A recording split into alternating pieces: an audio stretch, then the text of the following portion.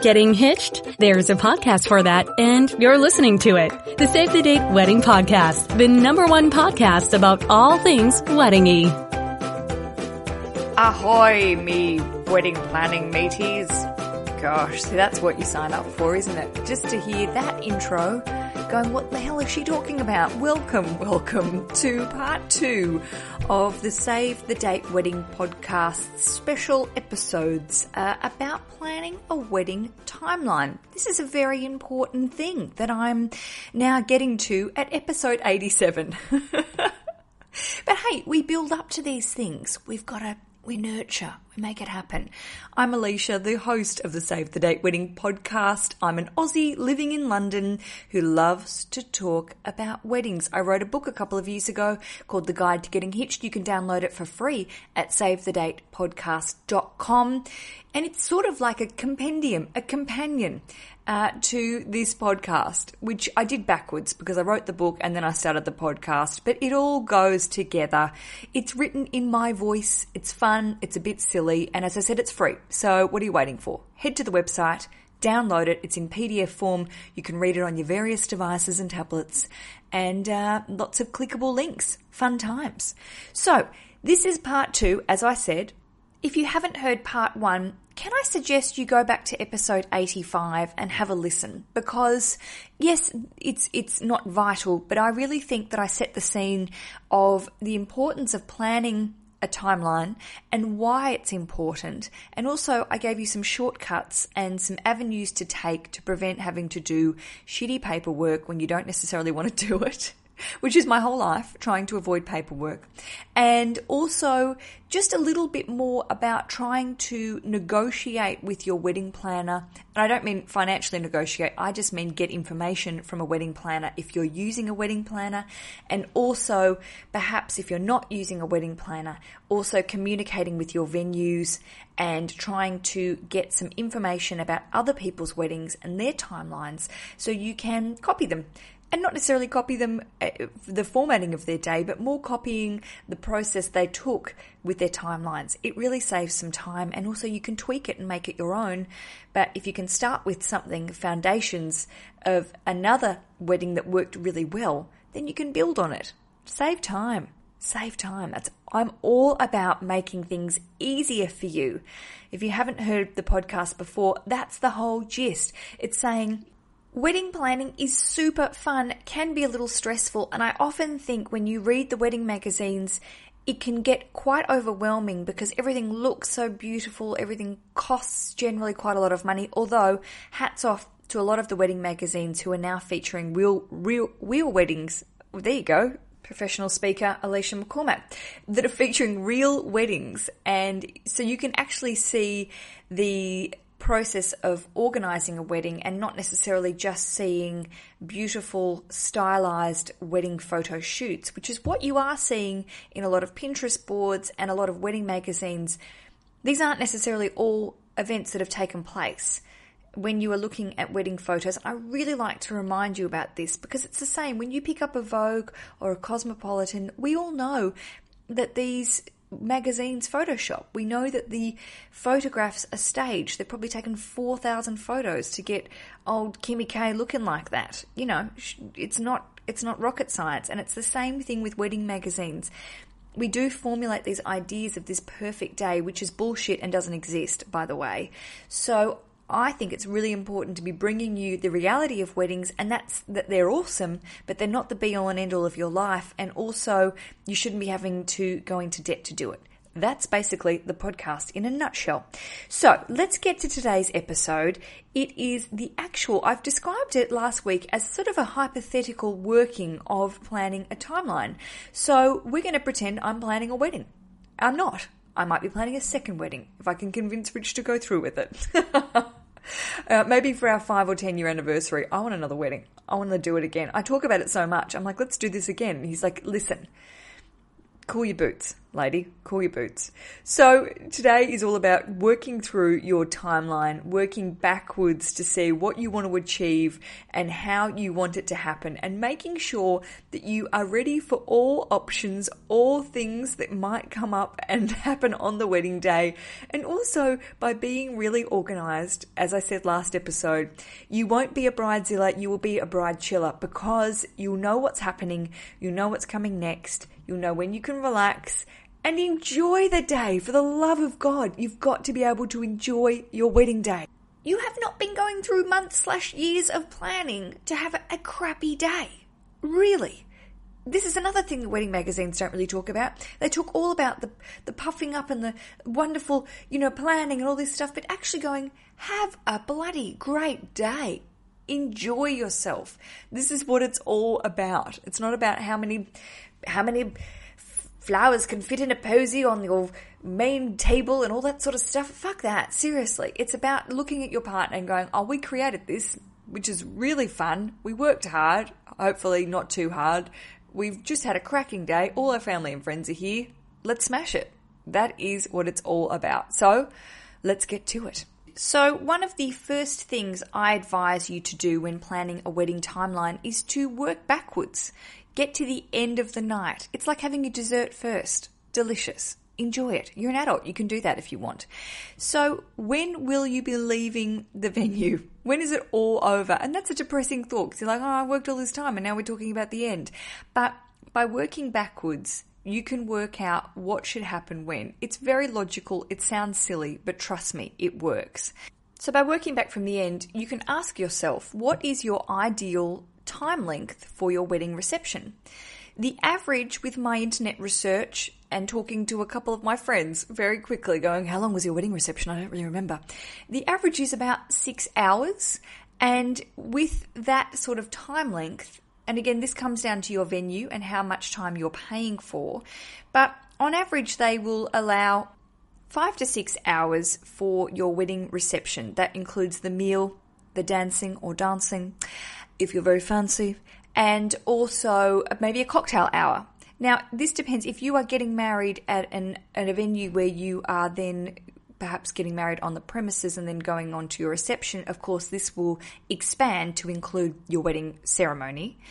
You need to be sure about, and remember, if you've listened to episode 73 of the Save the Date Wedding podcast, which I had the wonderful Christy Aslan on, who is a wedding lawyer. She talked all about getting things in writing. So you need to be sure that when you come to an agreement, when you pay your money and when you pay a deposit with the wedding venue, that you have it in writing as to how long you can stay at the wedding venue, when kick-out time is, and when you can arrive. It's really important that you get that in writing, because this is the foundations of your whole day.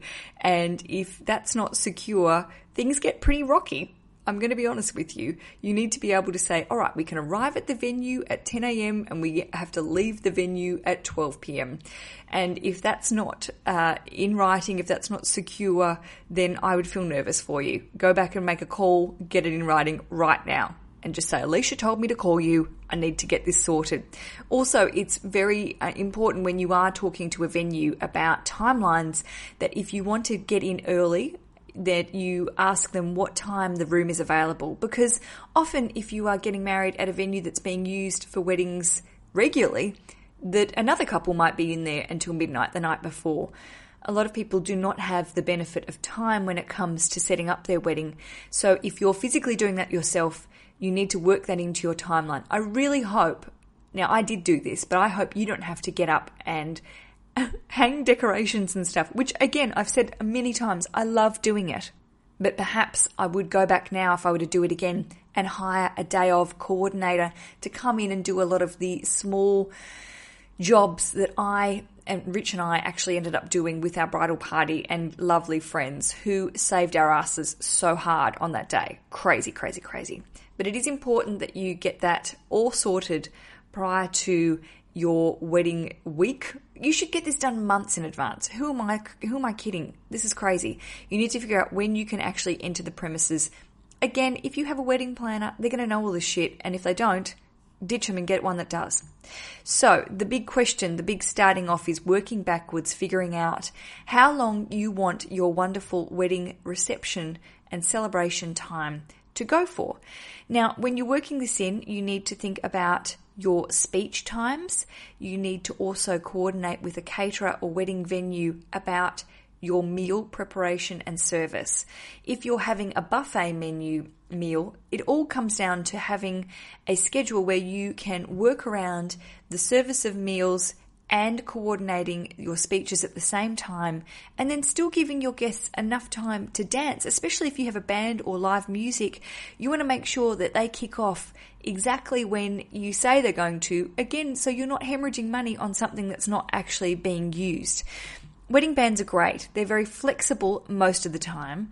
They'll arrive early, discreetly and set up. Again, this is something that you need to negotiate with them and make sure they communicate with the wedding planner and the wedding venue about when they can get access to bring their gear in.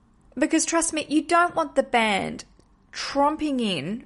Tromping's not even a word, but we're going to use it, traipsing in halfway through your wedding reception. If you're only using them for the dancing part of your ceremony, you don't want them coming in and setting up. And look, if they're a good band, they're going to say, no way, Jose, we're not going to do that anyway.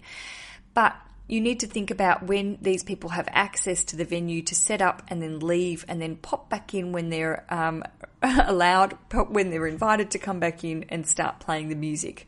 Again, wedding music is something that you might be having all on an iPod. You might be able to just plug it in and play and it's all ready to go. But please be aware that if you are organising a band or two, maybe you've got an acoustic duo to come in and play a little bit of music over your eating, and then you've got a band, or perhaps you've got a DJ. Just factor their setting up time into your planning. A lot of the times, if they're professional, they will suggest this to you and say, well, we like to arrive 3 hours prior. We like to do a little sound check, which is important. Make sure the PA works.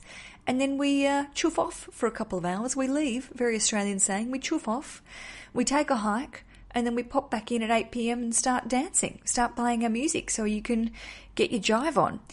Again, it's all about communicating when you want that to happen and how long you would like that to occur for. I always think 2 hours is a really solid amount of time for dancing.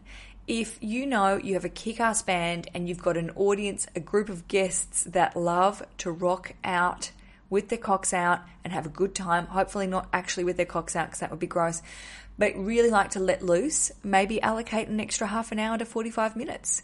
But realistically, if you're allocating 4 or 5 hours of dancing, even I, who loves to dance, cannot dance for that long. It's not a marathon, it's a wedding. And after a couple of champs, you need a special sit down.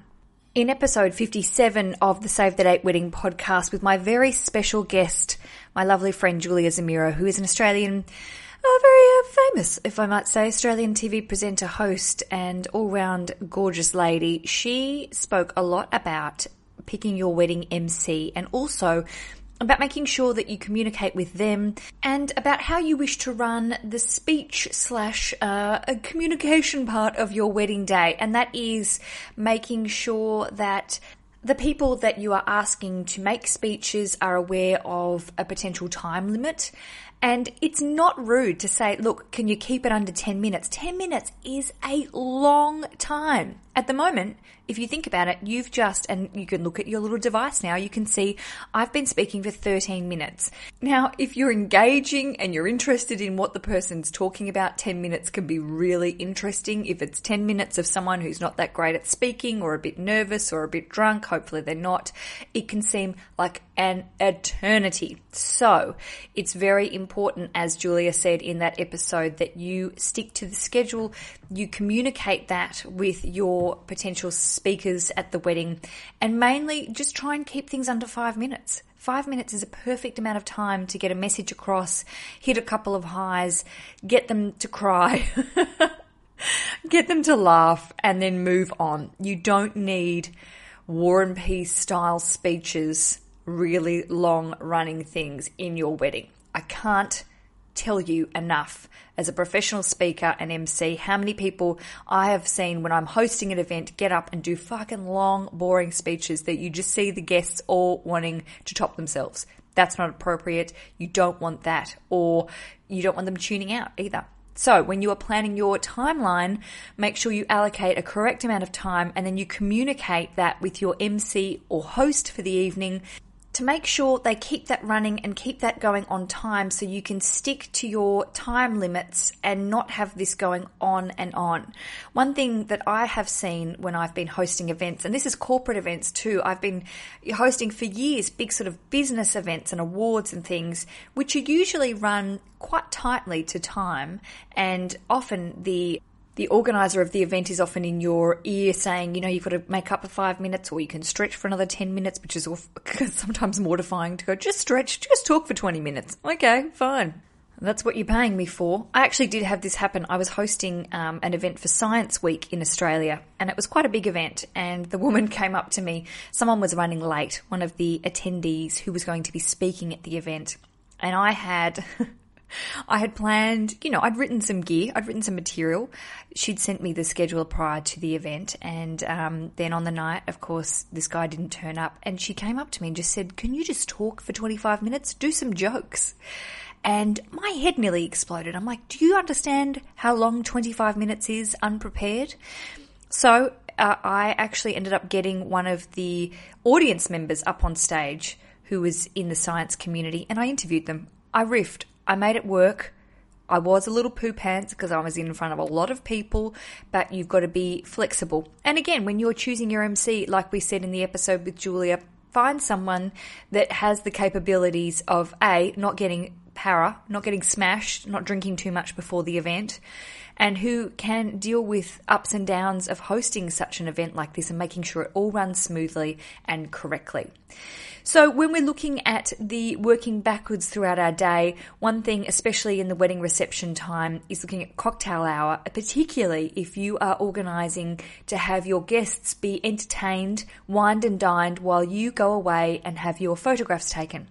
I have a very fabulous photographic specific episode coming up very shortly, so I don't want to go too far into the world of photography because I would prefer a wedding photographer give you that information and also talk about how to schedule your photographs depending on what sort of vibe you want to have and what you want covered when it comes to weddings. But one big thing, can I speak on behalf of all wedding guests, is don't leave us alone for 2 to 3 hours while you trolley off somewhere to have a huge photo shoot, because it gives me the irks when people are left to have cocktail hour, which turns into cocktail, 3 movies worth of cocktails.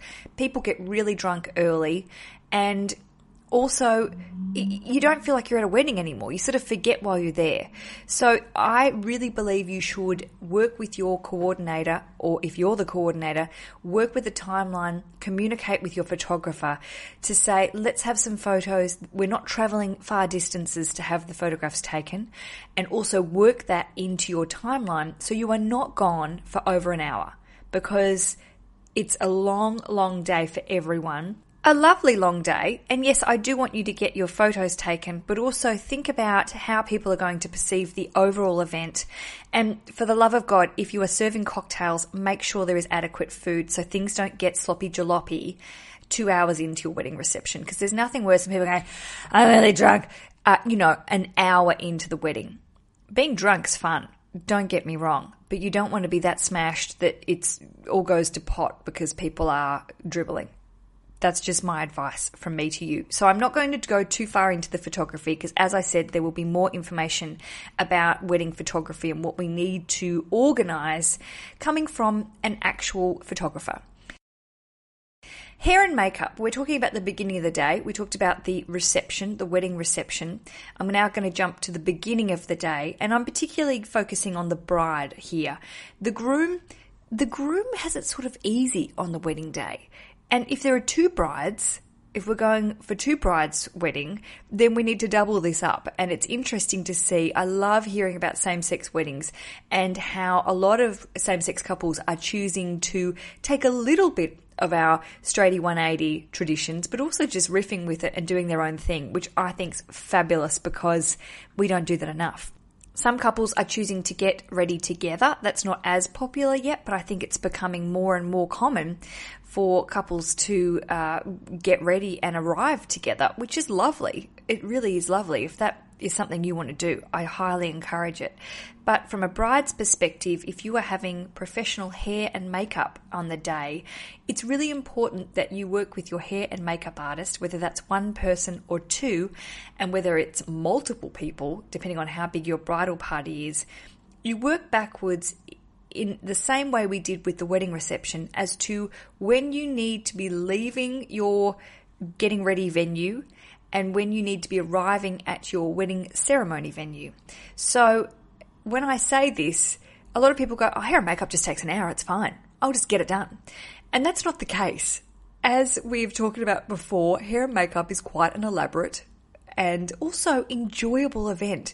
If you're paying someone $200 plus pounds as well to come along and do your hair professionally and your makeup professionally, you want to enjoy it. I had, over all the years of doing television, I've had my hair and makeup done a lot of times. It's sort of normal now. Whatever. It's not that relaxing. You get in and out of the chair, you move on. But a lot of people, it's a new experience. It's exciting. It's being pampered. So this is where I encourage you to actually milk this situation. Feel like you are actually being treated like a queen, as you should be. And to feel like a queen, you must not be rushed. So therefore, you need to factor in the time to actually have this shit done. The questions I will ask you to ask is, when it comes to hair and makeup, who is getting made up on the day? And of course, you would be talking with a hair and makeup artist or two separate entities, two separate people if you're going that way, to ask them how long they would advise. If you're having a trial, that really helps because that helps the hair and makeup artists decide how long it might take to get it all organised. Of course, a trial is an added expense, but it also helps you to connect with your hair and makeup artist, decide what they're going to do, figure out if your hair works in one way or it doesn't. You don't want to be making these decisions on the day because it's an extra layer of stress, and also a lot of hair and makeup artists just won't do it anymore without actually meeting you and having a bit of a crack beforehand. The big thing is how big is the bridal party? If it's more than 4 people, then I suggest getting 2 hair and makeup artists if that is what you are choosing to pay for or ask them to contribute for. One thing I did do on our wedding day is I had my lovely hair and makeup artist Sally come along, and then I said to my bridesmaids, look, I'm not in the financial position to pay for your hair and makeup. If you want it, let me know in advance, and Sally's going to do you a cracking deal. And if not, we'll just all get ready together and have a lovely time, which is actually what we ended up doing. My sister-in-law Lara had her hair and makeup done, and my other bridesmaids, we all just jumped in and had a bit of a makeup party. It was actually a really nice bonding experience, and they all looked fabulous. So if that's not in your budget and in your timeline as well, make sure you factor that in. If they're doing their own hair and makeup, actually schedule that in the call sheet that I talked about last episode. Put it in. If they're doing their own hair and makeup, say at 10 a.m, Jane starts to do her hair. Don't forget to add that in, even if it's not being done by a professional. If there is more than one hair and makeup artist working on the day and they don't usually work together, then I would ask you to ask them to communicate together, because if you're using a separate hairstylist and a separate makeup artist, it's important that they know when they would both like to start working on who. And, you know, if you're introducing 2 people that don't know each other in their various professions, I think it's actually just polite to say a little introduction email to say, look, here is Penelope doing hair and here is Tanya doing makeup. Welcome. I would actually advise to hire people that have worked together before. Again, I interviewed a lovely lady, Emily from the Wedding Hair Company, who just does wedding hair and makeup, and she's got a whole team that turn up on the day and make it happen. And there are plenty of companies out there like that do that. So I would suggest trying to hire people that have worked together before and know each other's schedule and timing. Do not add people on the day. It's really rude. You can't just turn up and go, oh, my friend Felicity really wants her hair and makeup done. Can you fix that up? Can you make that happen? No, don't do it. It's rude and it's probably not going to work and it will ruin your time. Just don't do it, okay? It's diva. It's really diva, and you'll actually end up having to pay for it. For the bride's hair, I would suggest that you put aside at least an hour, and that includes if you're having hot rollers or curling done in advance. It gives them plenty of time to play with it. And I remember my lovely friend Nicole on her wedding day, she was having this, oh my gosh, amazing sort of gypsy braid and then had a flower crown. She looked stunning. But the first time that the hair and makeup artist did it, she didn't love it. And she said, I think I'd like you to do it again. And it was great because she had factored in the time for her to rebraid the hair. And I think the second time around looked perfecto. But it was lovely that she had that time up her sleeve to just be honest and say, it's not quite what I wanted. Let's have another go. So make sure that you allocate the hour. Now, if you've got short hair or you're just asking for a blowout or something, of course, take into consideration your hairstylist's advice. But it doesn't hurt if you've got 20 minutes up your sleeve and it's done. Well, that's 20 minutes you can sit and chat to your bridesmaids or have a laugh or get more photos taken. You can only win with extra time is what I'm trying to say. Your makeup as well, I would allocate at least 45 minutes, depending on the style that you select. Enjoy the time. Be pampered. I always love having a chat to the makeup artists on the day. You don't want to rush these things. That's not what it's about. It's actually about sort of having a time to be enjoying this moment and enjoying what you are creating, having this lovely, gorgeous pampering. That's what it's all about, and that's what you're paying for as well. So by allocating the correct amount of time, it makes it really work well. If you are having a photographer arrive at the hotel or at home when you're getting ready, just make sure that you communicate with them when you're getting your hair and makeup done, so they can come along and take a couple of shots, especially if you're wearing a veil or some sort of headpiece. A nice photograph is when you are putting that on your head. I was trying to think of a nicer way to say that. When you're popping it on your noggin. So make sure that that is scheduled in. And also, I would suggest perhaps that the bride gets her makeup done earlier and then you get the hair done towards the other end of the business end of the preparation time. But again, it depends on what you want done. And also remember, if you have a dress that is going to come over your head, make sure that you do pack some sort of cloth or something that you can cover your face with as you pop the dress on, so you don't get makeup on your wedding dress, because that sucks trying to get that out 2 minutes before you're supposed to get in the car to go to your wedding ceremony. Final thoughts on that: if you are going to a separate venue such as a hair salon, remember that you need to factor in your travel time to and from that venue to where you're going to be putting your dress on, and also just Google Map the hell out of everything. It's easy to then go, okay, Google Maps says 15 minutes, let's put 20 minutes on the schedule to make sure that if you get stuck in traffic or something happens, it's not going to be the be-all and end-all.